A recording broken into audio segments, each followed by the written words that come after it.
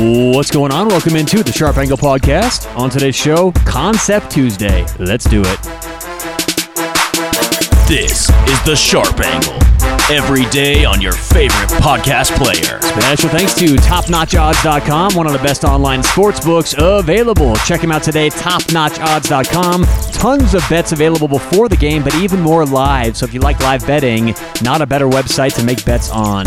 Online, TopNotchOdds.com, put in promo code SharpEdge, and that's going to get you a 200% bonus that you can use over and over and over again. Online, TopNotchOdds.com, promo code SharpEdge. All right, on today's show, we're going to talk about power rankings. I know it's been a topic of conversation lately for us, and we are going to do power rankings every Sunday on the show. Different sport every Sunday, kind of bring you guys up to date on different power rankings, whether it's the NBA, Premier League, NHL, so on and so forth. So on today's show, what I want to do is talk about power rankings.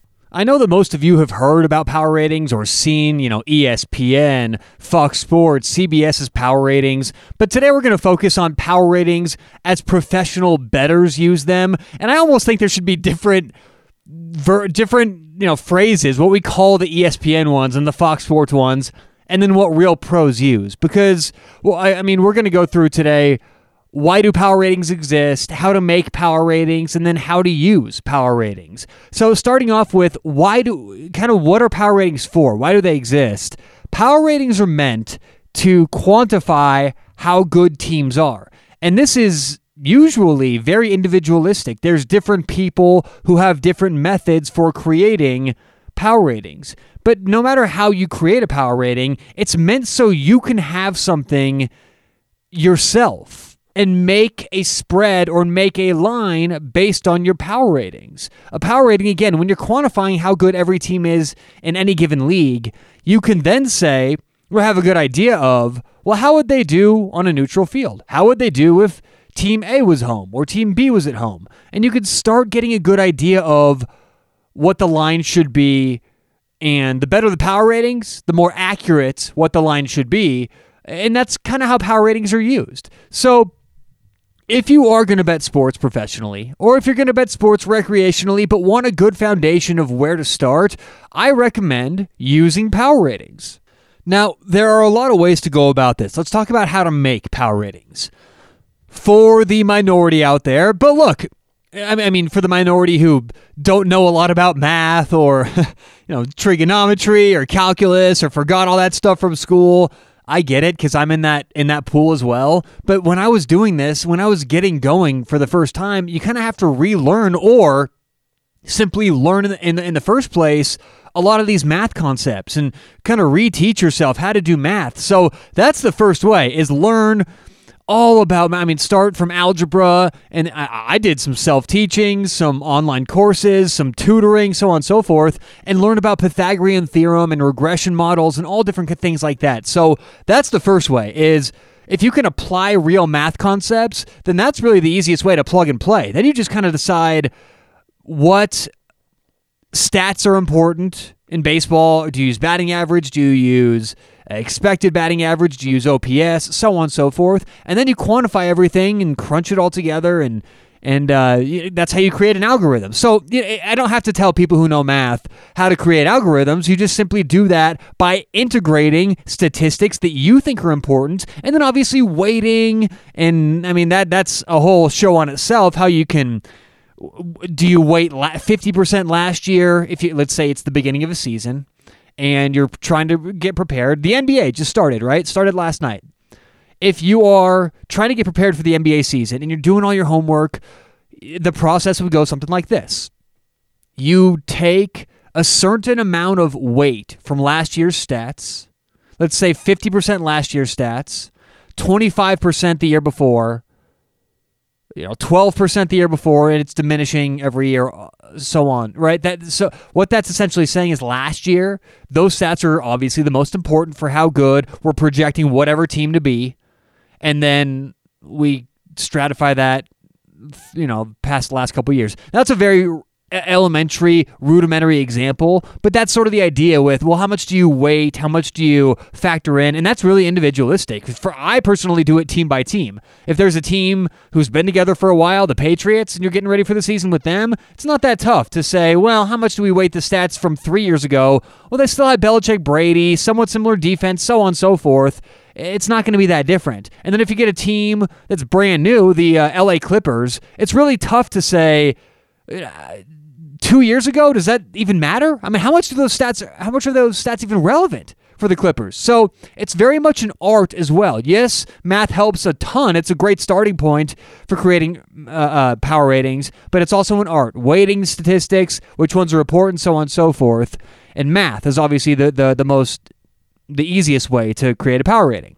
But for the majority of you, and I'm assuming many people will want an easier way besides taking courses and doing all that stuff to coming up with power ratings, I recommend, and this is very beneficial, I recommend finding a good website you like and using their power ratings, or finding a good website you like and using their power ratings as a starting point and then kind of adding your own twist.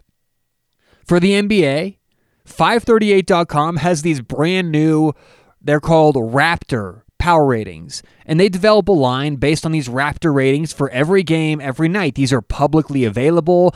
The complete methodology of how they do the algorithm is available to the public. It's very open information. It's great to use 538 specifically for the NBA.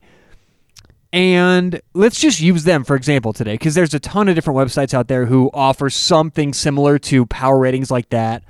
There's DRatings.com. There are, I'm pretty sure Sports Insights has their power ratings. There's individual professionals who provide their power ratings, which, unless you're getting paid a ton by a pick seller to do that, I don't understand why people make their power ratings available. I never in a billion years would make my power ratings available to the people who I work the closest with even. I keep those things to my chest, and I really value my own power ratings because A, I worked my ass off on my systems, and B, that's kind of my own secret sauce. I mean, that's everything. Your power ratings are everything. So I'm very kind of protective about mine, and you should be as well. If you're working hard on your power ratings, and believe in them, they should mean something. So find a good website that offers power ratings. I recommend 538 for, well, if you like to bet, hey, they have it for soccer too. Now, I can attest for this because I go very in-depth for the Premier League. I disagree often with 538 in soccer. They haven't had Premier League, or they haven't had Liverpool as the best team in the last 2.5 years, and I've had Liverpool the best team for a while now. I completely disagree with them on that team, but I digress. Find a good website you like. I definitely recommend 538 for the NBA at least. Use their Raptor ratings and maybe even combine it with their ELO ratings. They have 2 rating systems themselves that they use. And then mix in your own secret sauce. If you want to quantify it and do a little math, do that. Or if you just kind of want to freelance it and just kind of say, well, I don't know, I think they should be a little bit higher. I disagree. I think Boston should be above whoever, right? So that's kind of how you can make it your own. You don't always just have to use those numbers as they come. It is at the end of the day, your portfolio and your money. So don't just let someone else's algorithm dictate what games you're betting. But, like I always say, for my regular listeners, I don't bet the NBA religiously. I don't have a system for the NBA. I originate. That's what it's called when you have your own system and you can kind of develop everything from scratch. I originate in hockey and soccer, primarily the NHL and the Premier League.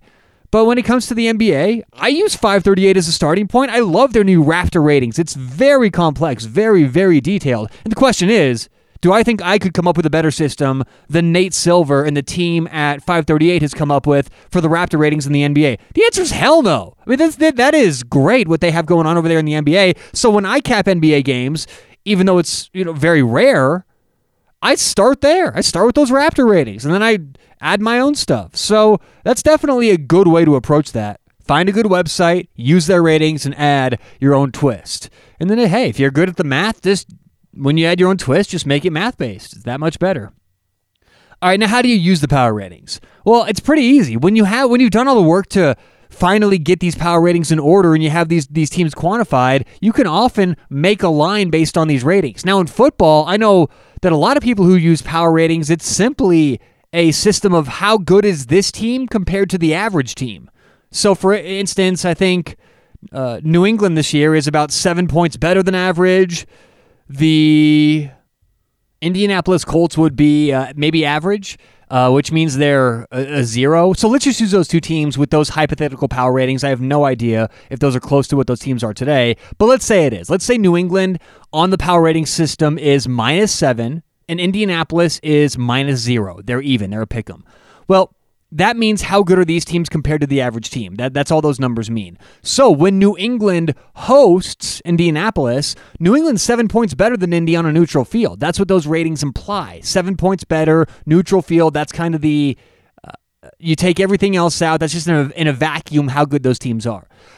Most people know that in football, home field is worth 3 points. So it's easy math. If the New England Patriots are 7 points better than Indy, if they're hosting Indy, the spread would be -10. If Indianapolis is hosting New England, the spread would be the spread would be New England -4 because they're 7 points better, giving up 3 points to go on the road. So Indianapolis would be 4-point underdogs at home.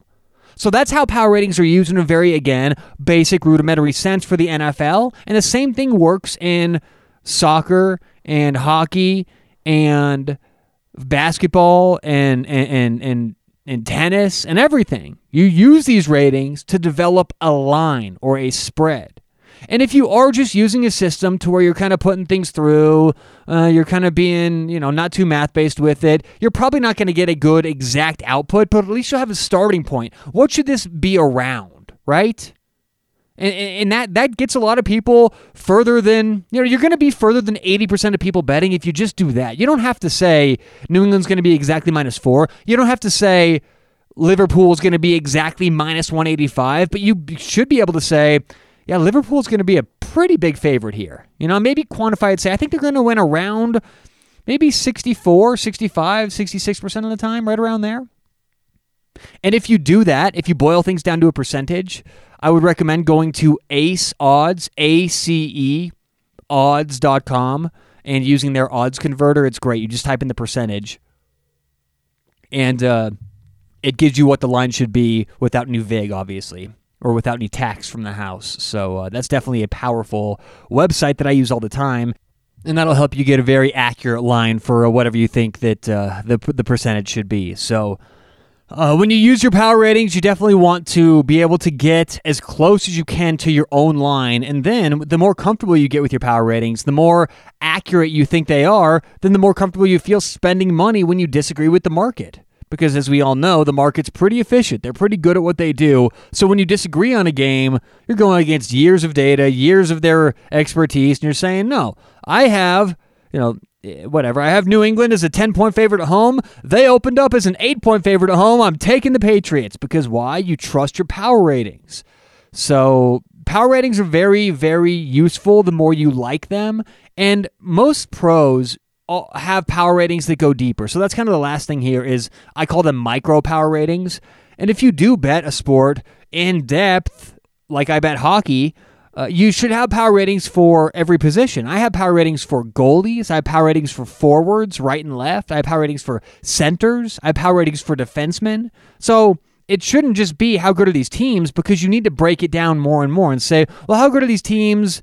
What if there's an injury? What if there's the goalie gets traded, or a center gets hurt, or a forward, they mix the lines up? How does that impact these teams? Because if you just have an overall flat rating for a team in hockey, and then you go in and you see that they just put the third forward on the first line for that night, what does that mean? You have to be able to quantify that somehow. So that's why micro power ratings are so important. If there's a backup goalie in, if there's a trade, if there's an injury, again, micro power ratings help you say, okay, now let's dive into the teams and change their power ratings individually. Because if you have, let's just go back to the NFL, if you have the New England Patriots is 7 points better than average and Tom Brady gets hurt, you need to know how much Tom Brady's worth in those ratings. You can't just say, yeah, New England's worth 7. Well, why are they worth 7? There have to be things that build up to that 7. So it does get detailed when you get into these power ratings, but they should be detailed because that's what this is. It's all detailed. It's all play by play, second by second, player by player. You need to know exactly what's going on, and the best way to do that is to quantify everything, in my opinion. This is how I do things. This is my best advice. Quantify everything you can or as much as you can. It makes it that much easier to go ahead and bet these games. So again, power ratings exist because you need to have a way to put how good teams are to numbers. And once you can do that and feel comfortable doing that, you can make your own lines, you can disagree with the market and feel good about it, the better your power ratings are. And then once you start getting power ratings, it's only going to help if you start getting micro power ratings and get more and more detailed.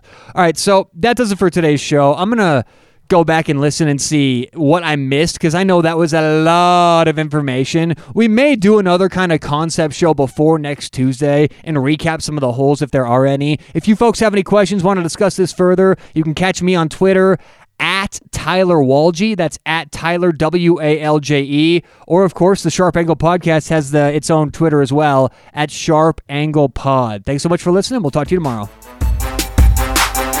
This is the Sharp Angle. Every day on your favorite podcast player.